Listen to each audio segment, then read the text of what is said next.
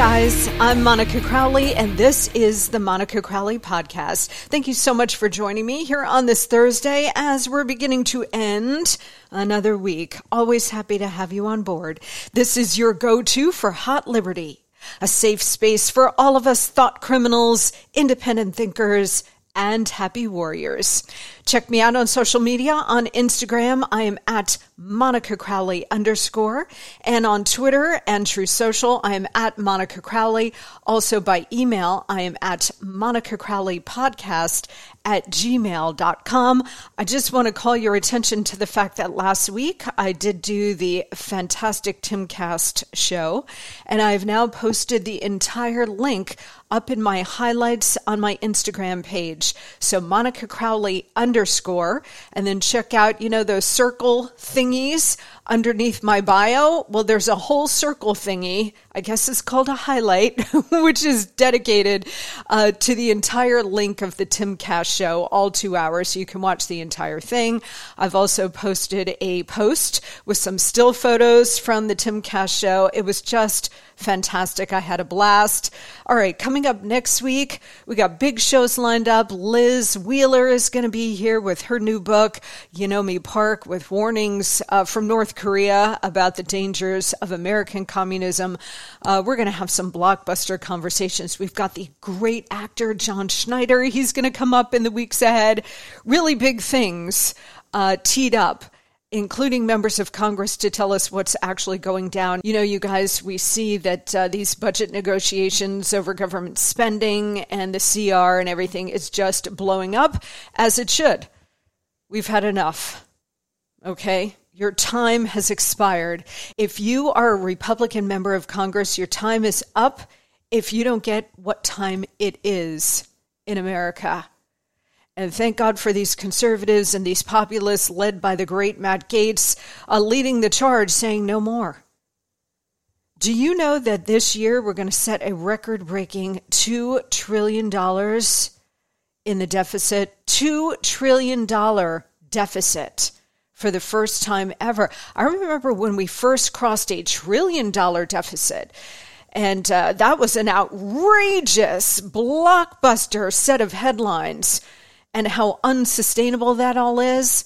Well, guess what? We're now in a moment where we're double that in just 1 year. In just 1 year, a $2 trillion deficit. And then, of course, the national debt. Well, forget about that. I mean, you're going to need a Tylenol when I give you that number. $33 trillion national debt. So obviously we cannot go on like this. This is an economic implosion. We're speeding down the train tracks here. You can see the crash coming. And we've got just a handful of people in the House, just a handful saying no more. We got to stop this.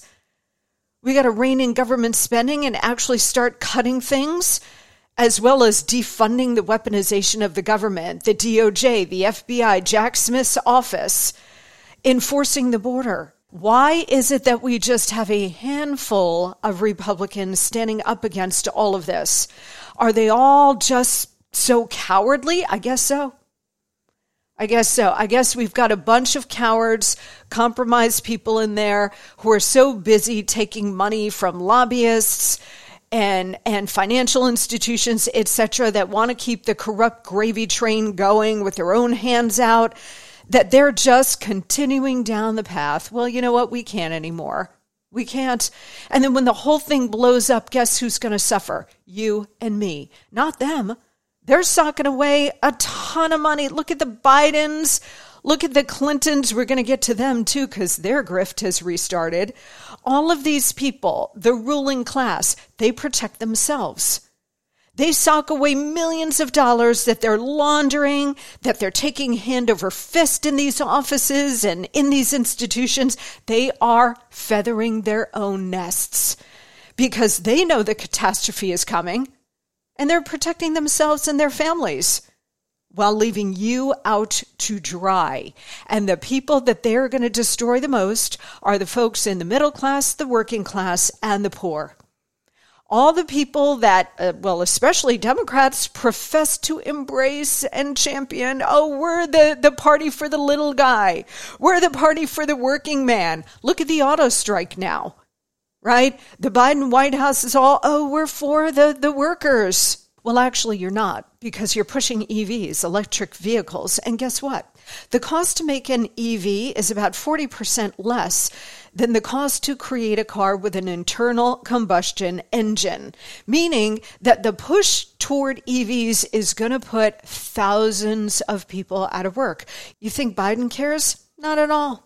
Not at all. In fact, yesterday when he was meeting with the Israeli Prime Minister, Bibi Netanyahu, he was caught on a hot mic with the press yelling questions at him, and he leans over to Bibi and he goes, oh, I'm surprised that they're not asking me about the auto strike. You know, they're always asking me about things that aren't in front of me at the moment.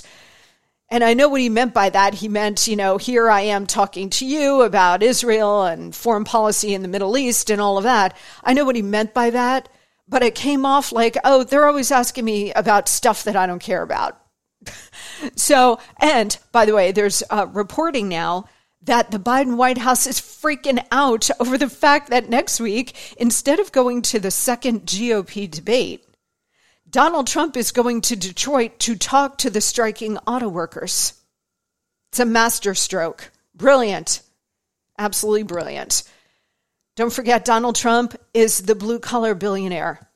Donald Trump is the champion of the working class, the forgotten men and women around the country.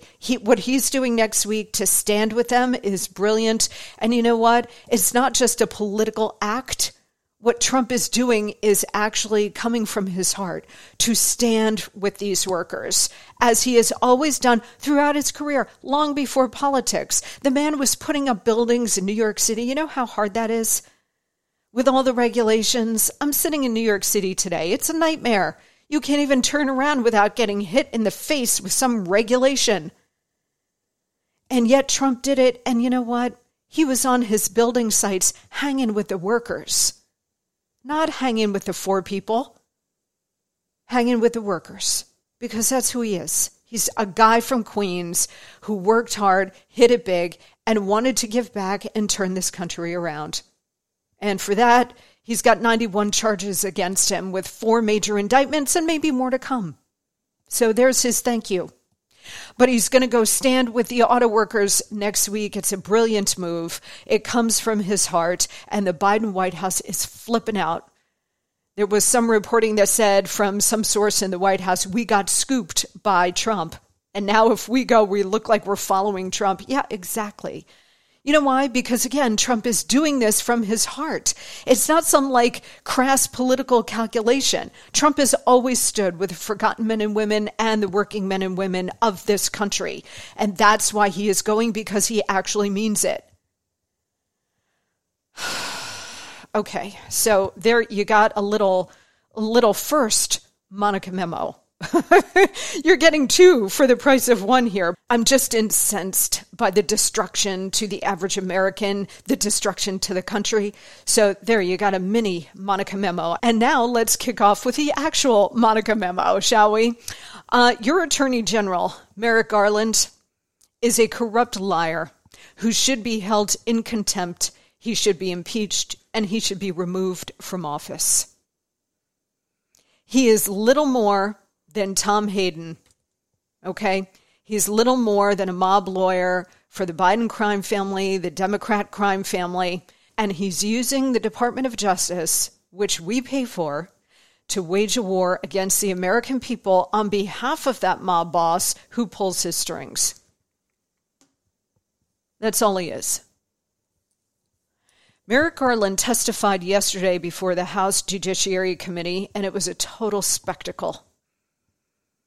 The Attorney General of the United States, who is supposed to enforce the law equally and represent all Americans, he is supposed to be the lawyer for America. He's supposed to be the lawyer for all Americans, unbiased, independent, separate and distinct from political winds. And yes, he is a political appointee. The president appoints the AG. But he is supposed to go in there with the knowledge, recognition, and then execution of someone who represents all Americans and the rule of law. Not the rule of men, not political winds, not the president, not any kind of political party. And Merrick Garland is the exact opposite. He is the most radical attorney general we have ever had. And we've had some doozies, like Eric Holder. We've had some doozies, but he is the worst, most corrupt one of them all. And he flies under the radar. Have you noticed that?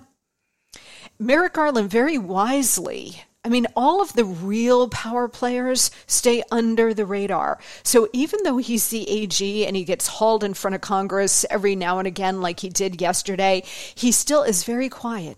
He doesn't give interviews. He doesn't go in front of the cameras. He doesn't do anything like that. That is a tell. That is a tell that he's really doing all kinds of nefarious things in the dark, in the shadows. Like Susan Rice when she was in the White House. By the way, she's very quiet. She left the Biden White House. Remember, she's a foreign policy expert, and Biden brought her in to run domestic policy? Yeah, right. We know what was going on there. I've told you this for a year and a half on this show. Susan Rice was Barack and Michelle Obama's conduit into the Biden White House to execute the domestic policy side. Well, she has since left. What is she up to? No reporting on that. Could she be running the Biden campaign, or did she leave the White House to set up the Michelle Obama campaign? I don't know. But we've seen no reporting on this whatsoever. It's always the people who are quiet. It's the dog that hasn't barked. If I can train you on one thing, guys, it's to keep your eyes and ears peeled for the dog that isn't barking. Susan Rice, where is she? That's a dog that hasn't barked. Merrick Garland, same thing. So every once in a while, he goes on Capitol Hill, he gives some BS testimony full of lies, and then he disappears again. Merrick Garland is working with Lisa Monaco, who is his number 2, who was very high up in the DOJ during the Obama years. And they're all working hand in glove with another dog that hasn't barked, Eric Holder, Obama's Attorney General. Okay, so they're all working together, and then they put on a blank face like Merrick Garland did yesterday and spew a bunch of lies and a bunch of no comments, or I can't comment on that because it's an ongoing investigation, or I can't recollect, or I can't recall, like he did a million times yesterday. They just BS their way through the testimony. And yes, the Republicans did an amazing job, and we're going to get to that in a second. They did an amazing job. Jim Jordan was masterful. He, of course, is the chairman, but there were others on that committee that just nailed him. But you know what? When you're Merrick Garland or you're Barack Obama or you're Joe Biden or you're any of these clowns, you know that you are protected. You are protected by the propaganda press, who's not going to report on any of this. You know that you are protected by your party that closes ranks. They're not like Republicans, which are a giant hot mess, stabbing each other in the back, chaos, leaking on each other. No, Democrats always present a united front. So you know that you're going to be protected by your party. And then, of course, you are protected by the deep state. You're protected by the DOJ, the FBI, the intelligence community. And I should make mention here, I was remiss at the top, we're going to be joined in a couple of minutes by former CIA agent Mike Baker. And I want to ask him about all of this corruption in the intel communities. But you know, if you're a Democrat on the left, that you can engage in literal murder, all kinds of crimes, bribery, treason, you name it, and you can get away with it because you will be protected. So Merrick Garland sits there yesterday and he takes the incoming and he's like filing his nails. And he gives you these BS answers, but he knows none of it matters because there will be no accounting for this. He will not be held accountable. You think the House Republicans are going to impeach Biden and Garland and Mayorkas and the entire rest of the Biden cabinet?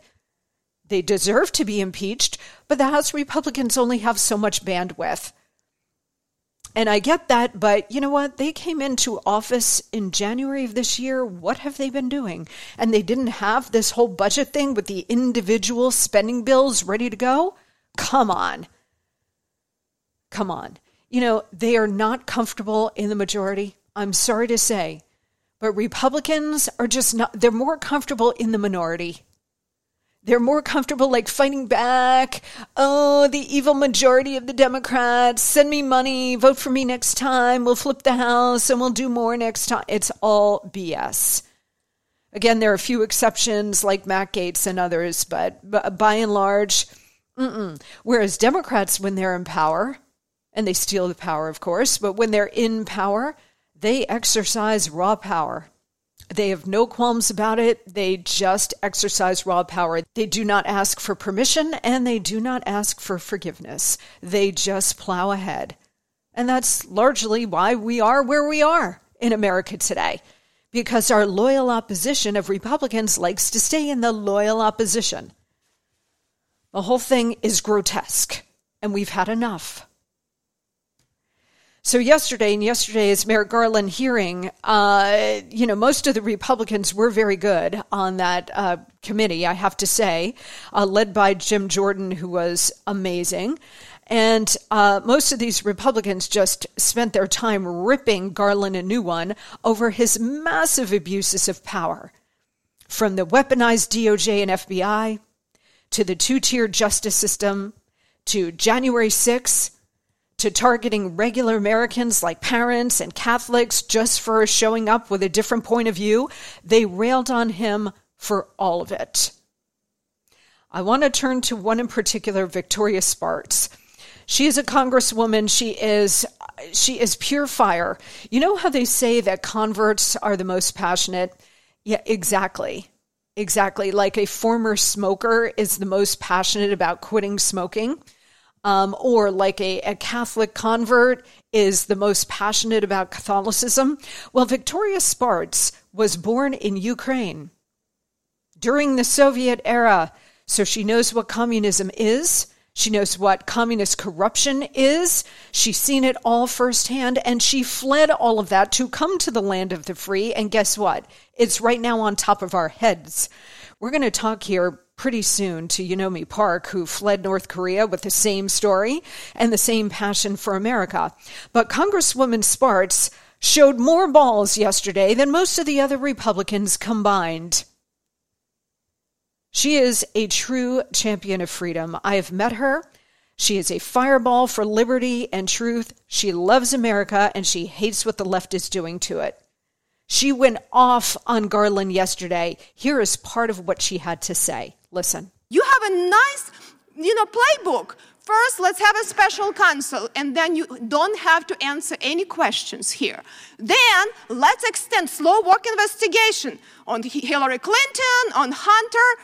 Everything is slow walked. We were very quick on Donald Trump, but you were very slow walked. Then, by the time that investigation and its statute of limitation expired, and all of your agents need to be tested for amnesia. No one recalls anything. Okay, you probably should have as part of your hiring policy. So no one held accountable, which was egregious what happened, in that report. When I read about them, I can't believe it happened in the United States of America. This is my frustration. I'll be honest with you. Then, it's very interesting, regardless what it is, even people in Obama administration raised concerns. How can President's sons be serving on, corrupt Ukrainian oligarchs? Do you understand that it actually can undermine the one Ukrainian effort and policy? I think these concerns were raised. The Obama administration didn't do anything about it. These people are dying right now, and Americans don't trust this president. Amazing. I tweeted that out yesterday, the full 4-minute clip. So go on my Twitter feed at Monica Crowley and check that out. So you should really listen to the whole 4 or 5 minutes of how she just went into Garland and just ripped him a new one. And, there were others who did the same. Here is Congressman Tom Massey telling Garland about, Ray Epps on January 6th and January 5th, all over videotape, rallying people to storm the Capitol, inciting the riot. He is actually on videotape, whereas people who were not even present at the Capitol are getting years in prison. The DOJ finally stepped up and charged Ray Epps, but with, guess what? With a misdemeanor slap on the wrist for disorderly conduct. not seditious conspiracy, like the Proud Boys and so many others who are getting railroaded for 17, 18 years in prison, but for a misdemeanor for disorderly conduct. Meanwhile, the theory is that Ray Epps is a major Fed. And so they're only doing this like they're doing Hunter Biden's indictment, like a slap on the wrist over some sort of secondary charge so that they can argue, oh, look, the equal application of the law. It's all BS. It's all BS. Here's Congressman Tom Massey railing into Garland over Ray Epps while sending grandmas to prison. You're citing the Constitution. I'm going to cite it. It's our constitutional duty to do oversight.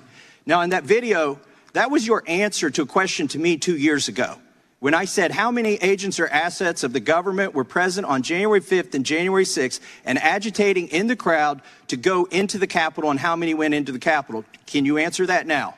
I don't know the answer to that question. Oh, last time, you don't know how many there were or there were none? I don't know the answer to either of those questions. If there were any, I don't know how many. I don't know whether there are any. I think you may have just perjured yourself that you don't know that there were any. You want to say that again, that you don't know that there were any? I have no personal knowledge of this matter. I think what I said last time. You've had 2 years to find out. And the day, by the way, that was in reference to Ray Epps. And yesterday you indicted him. Isn't that a wonderful coincidence? On a misdemeanor. Meanwhile, you're sending grandmas to prison. Well, exactly. And of course, Garland just sits there and he takes it and he just has this impassive expression on his face because he knows, after the hearing, he'll just go back to his office and continue doing what he's doing. Doesn't matter. No accountability, no nothing. So, I'm glad the Republicans said this to his face, as well they should. But, Garland knows that there are going to be no consequences to any of these abuses of power, so he keeps going. Could care less. In fact, in his opening statement, here's what he said. He's like, oh, I'm not political at all. Our job is not to do what is politically convenient. Our job is not to take orders from the president, from Congress, or from anyone else about who or what to criminally investigate. As the president himself has said, and I reaffirm today, I am not the president's lawyer. I will add, I am not Congress's prosecutor. I'm not the president's lawyer. Well, that's exactly what he is. The left, the communists, the Democrats, they always do a tell. They always tell you exactly who they are, what they believe, what they're doing, and what they intend to do. I'm not the president's lawyer. That means, of course, he's the president's lawyer. The rest of his testimony here did not go well for him in terms of the facts, but again, they don't care. Just to review, Garland admitted that the U.S. Attorney David Weiss, overseeing the Hunter Biden case, did not, in fact, have full authority to bring charges in the Hunter investigation, despite the DOJ's past insistence that he had. So they had lied throughout, and now yesterday Garland admitted, yeah, that wasn't true. Where are the perjury charges, right? Where's the accountability? Where's the front page New York Times spread about Garland and the DOJ's lies? Garland refused to say whether he had had discussions with David Weiss as U.S. Attorney or special counsel, because remember, now he's the special counsel in the Hunter Biden probe. He refused to say whether he had talked to Weiss. Garland could not, quote, recollect whether he discussed the Hunter investigation with officials at the FBI. Well, of course he did. He's their boss. Of course he did. Supposed to be independent. Bull. Garland dismissed the sworn testimony of multiple IRS whistleblowers alleging political interference in the Hunter Biden probe. So, the sworn testimony of multiple IRS whistleblowers who were conducting the tax investigation into Hunter, they all, at great risk to themselves and their families and their careers, their livelihoods, came forward with all kinds of proof, documentation, mountains of evidence that they were being stymied in their probe. And Garland blew that testimony off. basically insulted these brave whistleblowers and said, oh, they don't know anything. They don't know. They're not right. Garland could not explain why the Hunter investigation has taken more than 4.5 years. We know why, but he was like, I don't know.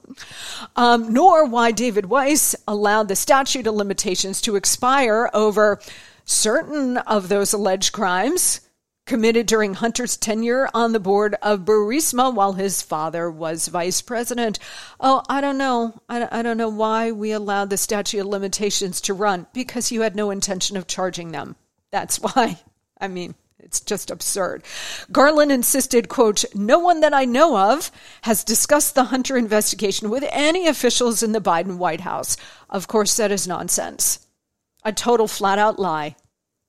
Garland also claimed that he is unaware of the millions of dollars moved through shell companies set up by a Biden family associate and paid into all kinds of Biden-linked accounts. Oh, tens of millions of dollars? I know nothing about nothing. So your attorney general is either lying to your face or he's a total incompetent. Either way, it's not what you want in an AG, right? He's not an incompetent. He's a very smart man. He's just lying to you. We have long known the Biden family got payments, tens of millions of dollars from numerous foreign countries, including China and Ukraine. We've long known that agents of the FBI, the DOJ, the IRS were allegedly stopped from pursuing certain aspects of that investigation, and agents were blocked from interviewing Hunter after the Biden transition team was tipped off the night before. And we've long known that Merrick Garland refused to appoint a special counsel until he appointed the same guy, David Weiss, who slow-walked the prosecution in the first place. And Garland is out there simultaneously claiming both definitive knowledge of Weiss's prosecutorial discretion, like, oh, he's got an independent hand, and that he purposely removed himself from the decision-making processes. It doesn't make any sense. It's just absurd because it's a total lie, and it's all a massive cover-up. They think we're stupid, and in many cases people are, but with the lies, they know that they will never be held accountable. No impeachment, no front-page New York Times investigation into them, no censure, no nothing. They know it. So they continue. Before we turn it over to Mike Baker, formerly of the CIA, speaking of intelligence, guess what? Remember the old Ministry of Truth? Well, Joe Biden has decided he's going to resurrect that under a different name, just like I told you last year he was going to do. In the Department of Homeland Security, they've created a new experts group, which they say is to target disinformation and misinformation. Remember the crazy lady, the crazy Mary Poppins singing lady, Nina Jankowicz, who was going to oversee the Ministry of Truth, and then they took her out because holy hell broke loose?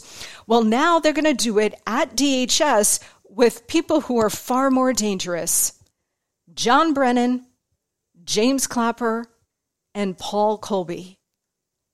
All signed that infamous October 2020 letter saying that Hunter's laptop was Russian disinformation, and they're all liars. They lied to Congress. They lied to the American people. They abused their power. They're really bad guys. And guess what, guys? They're now going to oversee DHS's experts group that is going to target mis and disinformation, meaning me and you, meaning heading into the 2024 election. Joe Biden has now installed the former spooks who helped in the last go-around to steal the election. He's installing them now to work the intel side for 2024. That's how dangerous this is. We're going to cover this more as we move forward. All right, let's hit a quick break. We're going to talk to former CIA agent Mike Baker on the other side. Sit tight.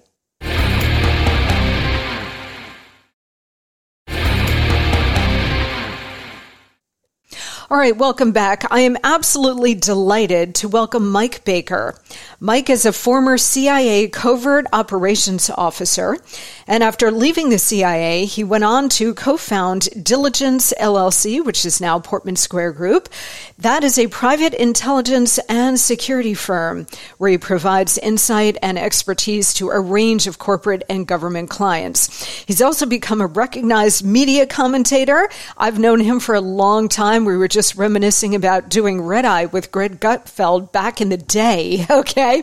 But he speaks widely on intelligence, security matters, world affairs, national security issues, and he appears on all kinds of shows, including this one.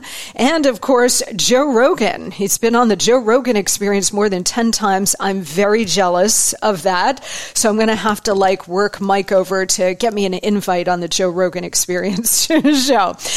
Mike also just took over as the host of the podcast, The President's Daily Brief, and that show covers the most important national security topics of the day, why you should care about them, and what you as an average citizen can do about them.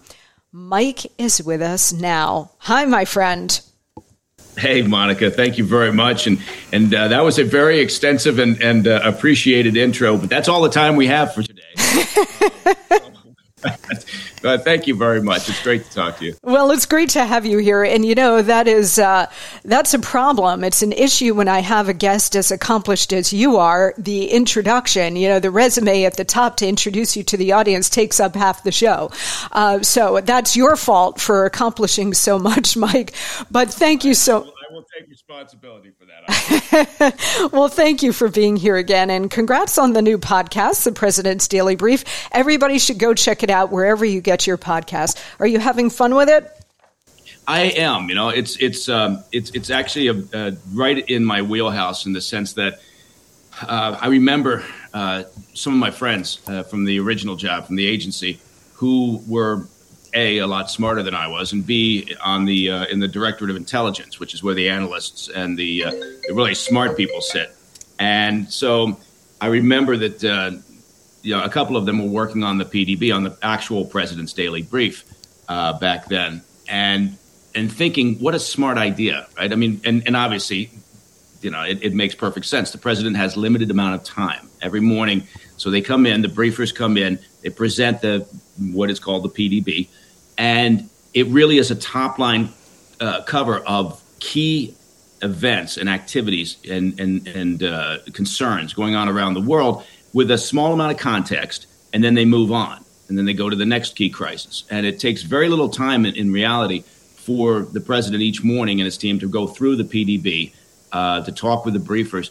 And so when I had this opportunity with the podcast, I thought, well, sure. Why not? It's 20 minutes of everyone's day, every morning, new episodes at 6 a.m. East Coast time. And then you're on your way, right? But it's been a lot of fun so far. Well, podcasts are a blast. I can testify to that doing this one. So I'm happy to hear that you're having fun with that as well. Again, it's called The President's Daily Brief, wherever you get your podcasts, the great Mike Baker. All right, so we've got a lot to cover with you today, Mike, and I want to get into the biggest national security threats we face. But before we do that, I have to ask you about the intelligence community, or as it's known, the IC. You spent many years at the CIA. So now we're getting, and over the last couple of years, we've just gotten a mountain of evidence of corruption, not just from the CIA, but across the IC. First, from the Russia hoax to the suppression of the Hunter Biden laptop, to the infamous letter from 51 current and former intel leaders knowingly lying that Hunter's laptop was Russian disinformation, to the IC targeting American citizens. So my question to you is, and by the way, these are just the abuses of power that we know about. I'm sure that the IC is engaged in a lot more. So my first question to you, Mike, is exactly how weaponized is the CIA and the rest of the IC against Americans engaged in wrongthink or belonging to the wrong political party? Yeah, there's a complex question to peel apart. First of all, yeah, we have to start from the premise, and I've said this many times, but we cannot allow, right? Whether it's our intelligence community or it's federal law enforcement, we cannot allow in this country what happens in some other locations where I've actually seen this firsthand, where the IC, as you put it, or the law enforcement become overly, or not even overly, but become politicized and answer to and are beholden to whatever administration is in charge. And the key to this is that the agency, as an example, I can only speak to the CIA because of that's my experience. But with the CIA, it has to remain an apolitical organization. And my experience over the years, at least the time that I was there, was the case. I don't honestly recall, with the exception of one time standing in front of a TV in a station in a far-off location, watching Bill Clinton on there talking about how he did not have relations with a particular woman. I don't recall ever standing around and talking politics with any of my colleagues, right? No matter whether we were sitting in a safe house waiting for something to pop or just wherever we may have been, we didn't care, right? Your job in the operations side of things was just to take your task, take the mission, get it done, move on, right? And that was, from my perspective, exactly what the agency needs to be doing. Now, having said all of that, are there opportunities, and have we seen situations in recent times where individuals, particularly senior, because what happens is if you get a director of the agency who is or becomes enamored of their position or closeness to power, the White House, it's very alluring, I would imagine, right? But if they start injecting their agenda or others at a certain senior level, right? Because the people on the street have very little ability to manipulate anything, right? You're collecting raw intelligence, you're working operations. It's a day-to-day job. But there is the opportunity for senior members to become politicized or to have a political agenda. And you've pointed out some of them. The letter involving the former agency officers and others within the IC attesting to the fact that they thought the Biden situation was Russian disinformation. If you break that down and you look at how it developed, it starts to make sense. At least I think it makes sense if you've been behind the curtain to some degree. And what I mean by that is I'm not saying it's right because it wasn't, but Antony Blinken, who at the time was basically a political operative for the Biden camp, calls up and talks to Mike Morrell, a former senior official with the agency, and then and convinces him in whatever fashion to get on board with this idea of this letter. Let's have lots of well-known, or at least at this point well-known, recognized individuals from the IC community sign off on this letter. Come on, let's do it. So Mike then calls people that he knows, right? Personal relationships with people he's worked very closely with during his time in the agency. And he's a very smart guy, right? But then these people get this call from, their former boss. And the next thing you know, people are on board this train. And I know some of them, and I know some of them regret having been influenced or having decided to get on board with this. Some of them did it because it was essentially, in their minds, I believe, a favor to someone who they, felt respect for and had worked for directly. Others, I'm assuming, did it because it was in their political interest or agenda. So that's a long, rambling initial answer to your question. But the key two parts of it are, A, we can't allow it to happen. You have to have, to the degree possible, as much transparency with the IC community. That in part is done by having a very aggressive, proactive, inquisitive, group of people on Capitol Hill who are able to ask all those questions from the intel committees. And yes, there have been times in recent past when I perfectly understand why people look at it and go, "Wow, this is wrong." Yeah, well, it's not just wrong, Mike. It's extremely dangerous. And I mentioned before I introduced you as part of my monologue on the show today that Joe Biden and Secretary Mayorkas at DHS has created a new experts group to target misinformation and disinformation. But the leaders of this new group at DHS are John Brennan, James Clapper, and Paul Colby. John Brennan, of course, former director of the CIA, James Clapper, former DNI, and former CIA senior operations officer Paul Colby. These are the people who pumped disinformation like, well, Hunter's laptop is Russian disinformation. They pumped that disinformation into the last election in 2020, and now apparently they're going to oversee that going into the next election.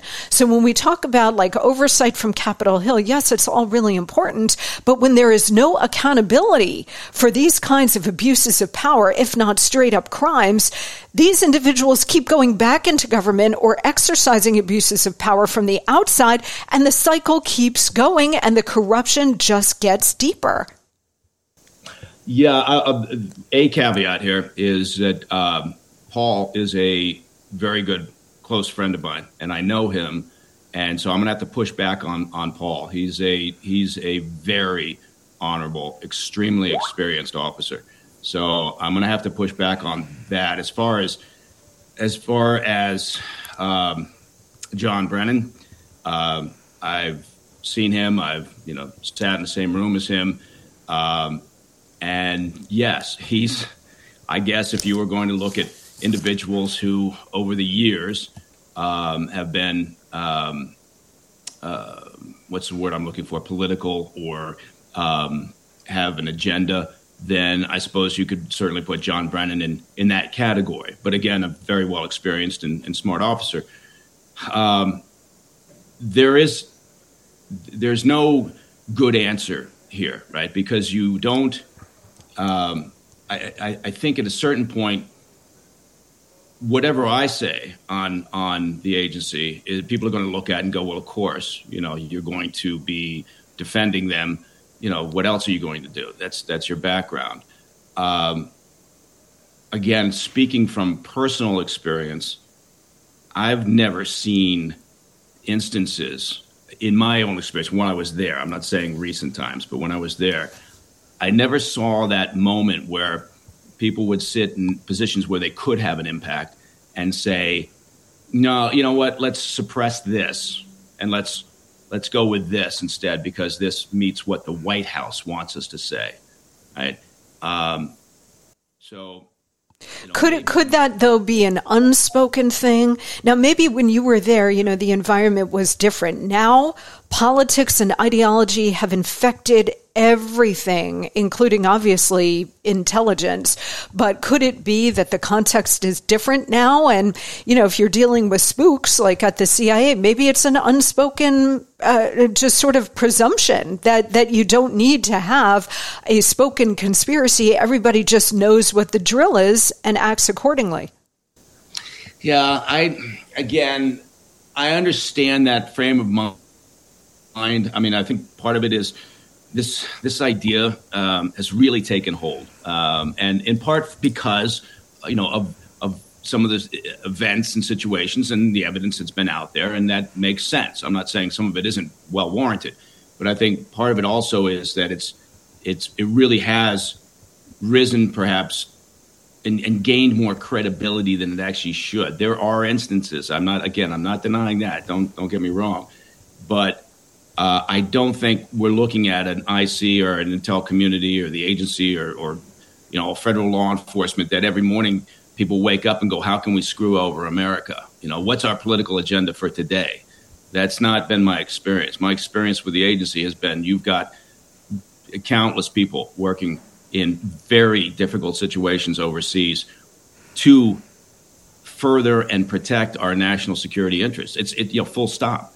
And have there been these instances? Well, apparently yes, but we have to ensure that doesn't happen. But I don't think it's a healthy frame of mind in this nation for people just to go down this path that says we can't trust the IC community or we can't trust federal law enforcement anymore because they're all bad.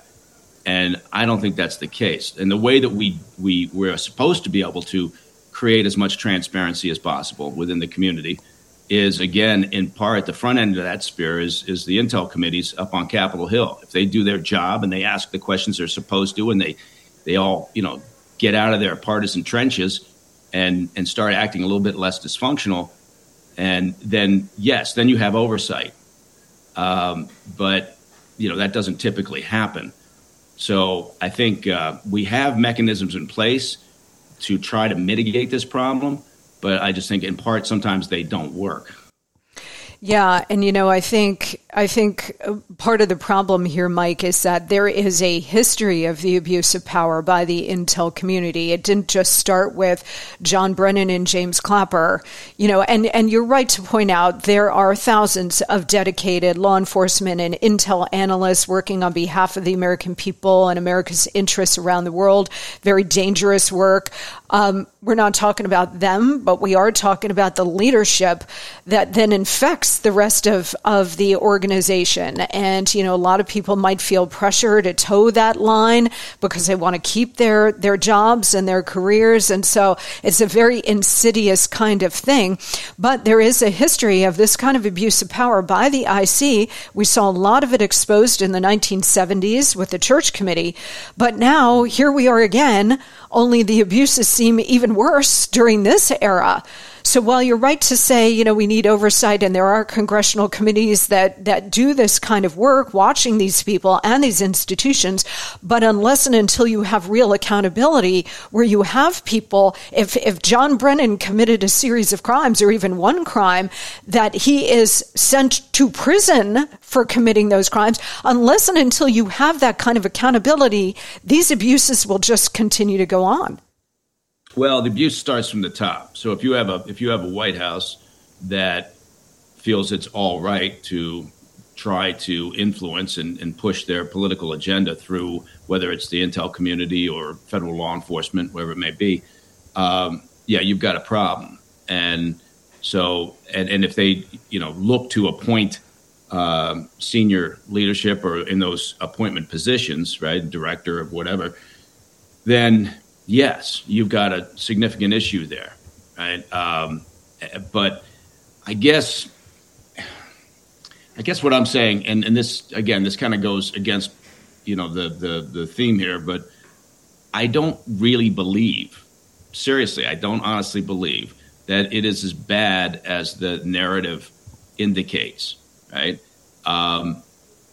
Again, not diminishing that you can have those situations or those individuals, but again, these organizations don't get up in the morning and think to themselves, okay, what's our political agenda for the day? Let's follow that. They're doing things that other people don't want to do. They're doing work out there that other people are not stepping up to the line to engage in, and the vast majority of them never get any credit for it because they're rightly so, they're in the shadows. So again, I'm the wrong person perhaps to talk about this because I've seen too much behind the curtain that goes against this narrative. But I do believe, there's always that potential, and we have seen those times, and we have to protect against them. So I'm more interested in saying, how do we protect against them rather than beat some drum that says it's all bad. Yeah, and I think the way you get that is a change of leadership, both in the White House and, say, at the CIA, somebody who has the real vision and political courage to just go root out all of this corruption all the way down, remove all of it, and then reform these institutions. That's really what it's going to take. I want to ask you, before we get into China, and go ahead. I think there's a problem there, Monica, which is, I've served overseas in some pretty unusual and hostile and challenging environments, and in some of those places, you get these situations where you get these purges. The next group in power comes in and goes, hey, we got to root it all out, right? Well, what they really mean is we've got to replace it with people who are more in line with our thinking, and that's a dangerous path to go down. So I think we have to be more, I don't know what the word is. We have to be more intentional about how you protect the organizations from becoming political or from those times when you believe that they are. But in a current environment where everything is so hyper-partisan, I can't get on board with the idea that, okay, we're going to go through there and root it all out to the bottom, because to me, that means I want my people in there. And once you do that, you're nothing better than a banana republic. I just don't see how you reform these institutions and get away from the corruption and the politics of it without getting rid of a lot of bad apples that have politicized it to begin with. And I want to ask you about one particular story which came out a few days ago. Because we've seen some brave whistleblowers come out of the DOJ and the FBI. But correct me if I'm wrong, I think we've only heard about a recent whistleblower coming forward from the IC to allege that members of the CIA's science unit dedicated to unearthing the origins of SARS-CoV-2, COVID-19, that they were allegedly offered bribes to change their assessment that the virus originated in a lab to a judgment that it came from nature. What can you tell us about this? Yeah, this is. I'm glad you pointed this out. I've talked about this since it came to light. This is a perfect example of, look, this is how you have to deal with these problems. They had a small, I don't know what the internal name was for it, but basically a COVID origins task force. So a small group of analysts, most of them who came out of the science and technology group. So they had a real foundation in science. They weren't just, plucked out of any old, part of the agency. There was a reason for them to be on the COVID origins task force. So you had 7 of them, I believe. 6 of them, as they did their research, they were instructed to come up with an assessment. Was this essentially your top line, your 2 key options were, was this a lab leak from Wuhan, or was this nature? And according to the whistleblower, who's been described as a current officer, senior officer, 6 of the 7 came up with essentially a low confidence leaning towards a Wuhan lab leak. So not high confidence, not moderate, but they felt that there was enough there to suggest that this was a lab leak issue. The 7th, the only other person who apparently was the most senior analyst on the task force, according to the story that's come out, the whistleblower, they leaned towards the nature theory. So what the whistleblower is saying is that by the time the process concluded, the assessment was undetermined, right? Rather than 6 of the 7 were pointing towards a Wuhan lab leak, the assessment that came out from the agency saying, okay, well, this is what we believe based on our assessment, was it's undetermined.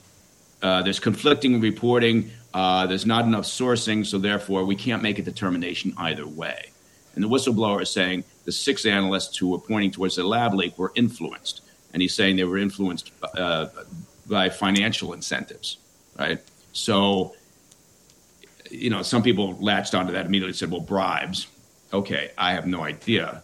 But if it's true, if what the whistleblower is alleging is true, that's awful. It's exactly what we were talking about in terms of what can't happen. Yes. You can't take intelligence, right? Or you can't take an assessment like that based on, analysts doing their job, and then somehow, because somebody else has a different opinion, twisting it and influencing it for political purposes, if that was the reason, and saying, no, here's the answer. That is not the core, the lifeblood of the agency is objectivity, objective collection and reporting of intelligence.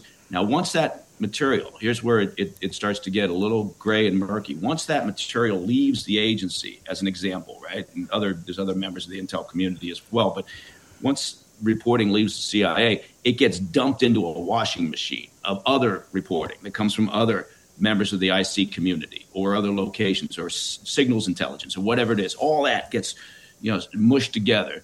And eventually you get analysis that makes its way possibly into something like the PDB, gets in front of the president, right? Or gets to the National Security Council, whatever it might be. So there is an editing process. That's just the way it's going to work, right?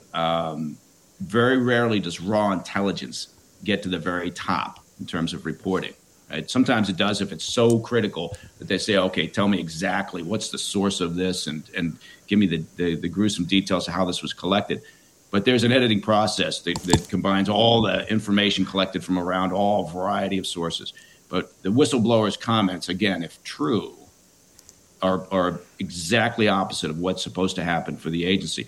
Now, this is where, again, I'm a cynic. They're supposed to investigate this, right? This is now something for Congress and the committees that exist to investigate. But my theory for years now has been that Washington, D.C. is the place where all investigations go to die. Mm-hmm. So do I have confidence in them being able to do this? Not really, no. Well, yeah, and that's not comforting either, Mike, right? Because it's not. I mean, people listening to this probably are like, "Oh my God," right? Some brandy in my whiskey or my right? Because look, if this is true, this is blatant corruption at the CIA. What we were just talking about with the Hunter Biden laptop and the fake letter from the intel sources about Hunter's laptop as Russian disinformation and all of it. So I think. I appreciate what you're saying, having years at the CIA. You were there. I wasn't. I get it. I know what you're saying. But, when the American people keep getting story after story after story of this kind of corruption in the intelligence community out of the CIA, they wonder how rampant this kind of thing is. I mean, if we're hearing about this particular case because of a whistleblower, people are wondering, is this kind of corruption routine in intel? And we're just hearing about this one. And how deep does this go? And again, I get to the question of accountability, Mike. Is there going to be any accountability for any of these abuses of power, or are these people going to skate? Because if they continue to be free to continue abusing their power against the rest of us, they will do it. Well, yeah, I don't disagree with that statement, and I certainly understand why people, as you pointed out, start to think that, okay, this is just like rampant. Okay, I get that. My experience is that no, it's not, but that doesn't, that doesn't stop the fact that you need to investigate every potential issue, and you need to be robust in making sure that you've got mechanisms or protocols in place that prevent this. Look. We don't send the best and brightest to Washington, D.C., right? I mean, I maybe people will disagree with me, but our politics in this country, that's where I'm cynical. So if we were sending our best and brightest and we had people that could actually do the hard work of government without sort of this hyper-partisanship that they have up there on the Hill right now, then I would have more confidence in the fact that they could investigate incidents like this and dig deeper and say, okay, this is it either is or isn't rampant. But I don't know that we have that ability. Every time they start to launch an investigation, it just gets mired in this muck of partisanship, and people start throwing hand grenades at each other up on Capitol Hill, and things just fade away. I mean, how many times have we seen investigations and think, this is good, and both sides, are imagining how it's going to end up, and in reality, nothing ever really happens, right? So I guess that's where I'm the most cynical, but I get what you're saying. I understand it, and I guess the top line from me is, yes, you can't allow it to happen. But in my experience that I see, this sort of rampant abuse on the part of the IC or federal law enforcement, no, I did not. Maybe, as you said, times are different, and life has passed me by, and it's a whole different world inside the building. But I know enough people still in there and the work that goes on and how difficult it is to have some confidence that it's not rampant. Well, I hope you're right for the sake of the country and the American people and our security, both at home and abroad. I hope that you're right, Mike. And we do have a lot of good, dedicated people doing this hard work every day.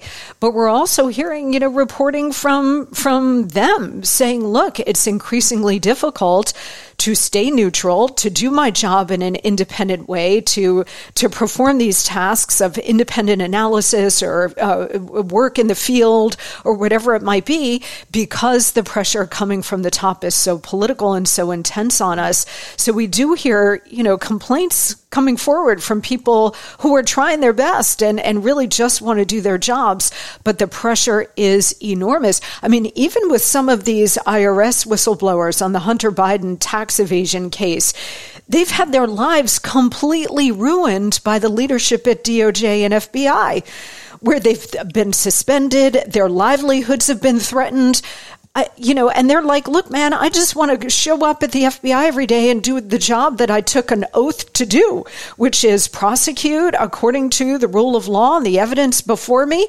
And I'm not allowed to do that because the target happens to be the president's son. So the rule of law goes out the window. Equal application of the law goes out the window. I'm sure it's the same thing in the IC. And I hope you're right, but I fear that we've accelerated to the point where everything is political and the good people in there are intimidated or cowed into silence or towing the line because understandably they want to keep their jobs, their livelihoods, their reputations, and they'll just go along to get along. And I think if that's the case, we're in an exceedingly dangerous moment. Well, if that's the case, I agree with you completely. I do think that, part of our problem at the top is that, again, if we want to walk this dog back, right, then we need to evaluate in a very serious way how we vote, who we send to Washington, right? And I'm looking at this. I mean, let's face it, we are willing to keep sending people who are in their 80s, not to be ageist. But Nancy Pelosi's 83 years old, and she just announced her re-election campaign. And Dianne Feinstein's 90 years old. She signed over conservatorship of her personal activities, to her daughter, but she said she's going to maintain her seat in the Senate, throughout the term until 2025. People vote for Chuck Schumer all the time. People are voting for Mitch McConnell. We've got an election coming up between the same two candidates, and the significant majority of Americans are, at least according to surveys and polls, are saying we don't want those two candidates as our options. So, there's a personal responsibility here in terms of people to actually think about what they're doing and who they're voting for. And again, nobody lives in the center anymore, right? You want to maintain an apolitical environment, for your key institutions that are protecting national security. Well, maybe we need to think about voting for people who, aren't just on the hard edges of one side or the other, right? Find the center where crap gets done, and you don't get that extreme pressure from whoever's sitting in the administration at that moment, right? That's an idealistic way of looking at it. I'm sure it's never going to happen, and I am cynical about it, but there's more here than just. You can't just fix it. I guess what I'm saying is you can't fix problems like this if all you do is look at an institution. It's bigger than that. There's a broader problem here, and it's that again, people have moved to the outside edges on the left and the right, and people aren't talking to each other anymore. And we just everybody, when you have those conversations, you're at a party and you're talking to somebody, and they're not listening. All they're doing is looking to see who else they should be talking to. Or they're trying to figure out what they should say next. They're not listening to you. They're thinking, well, what am I going to say next? And that's our environment right now. Anyway, sorry about that. Well, no. No, not at all. And I love your idealism. And I love the fact that you're this grizzled former CIA operative and you still have a sense of optimism and positivity and idealism. I love that about you, Mike Baker.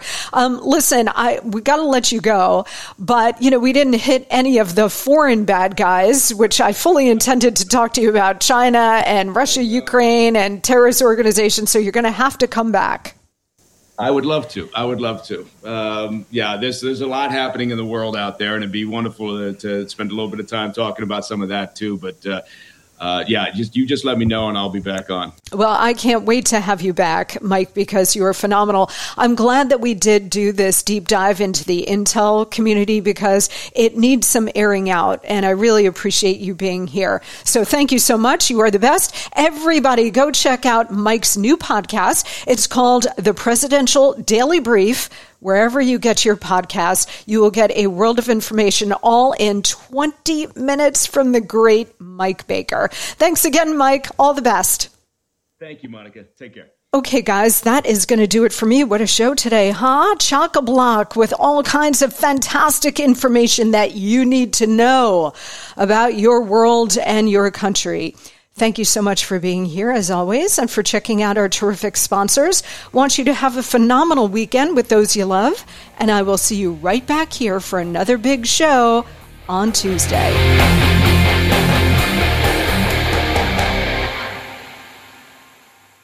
This episode of the Monica Crowley Podcast was produced by Behakel Entertainment, LLC.